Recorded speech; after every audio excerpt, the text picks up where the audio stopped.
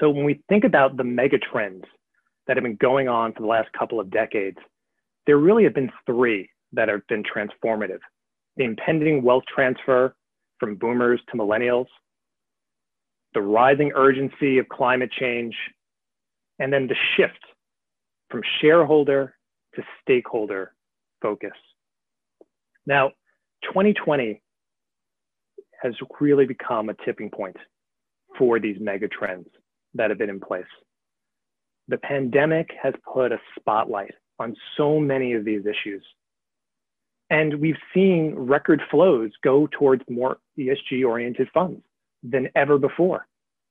We've seen billions of dollars in write-downs citing climate change from energy companies. We've seen companies come under litigation and scrutiny for their employee health and safety policies.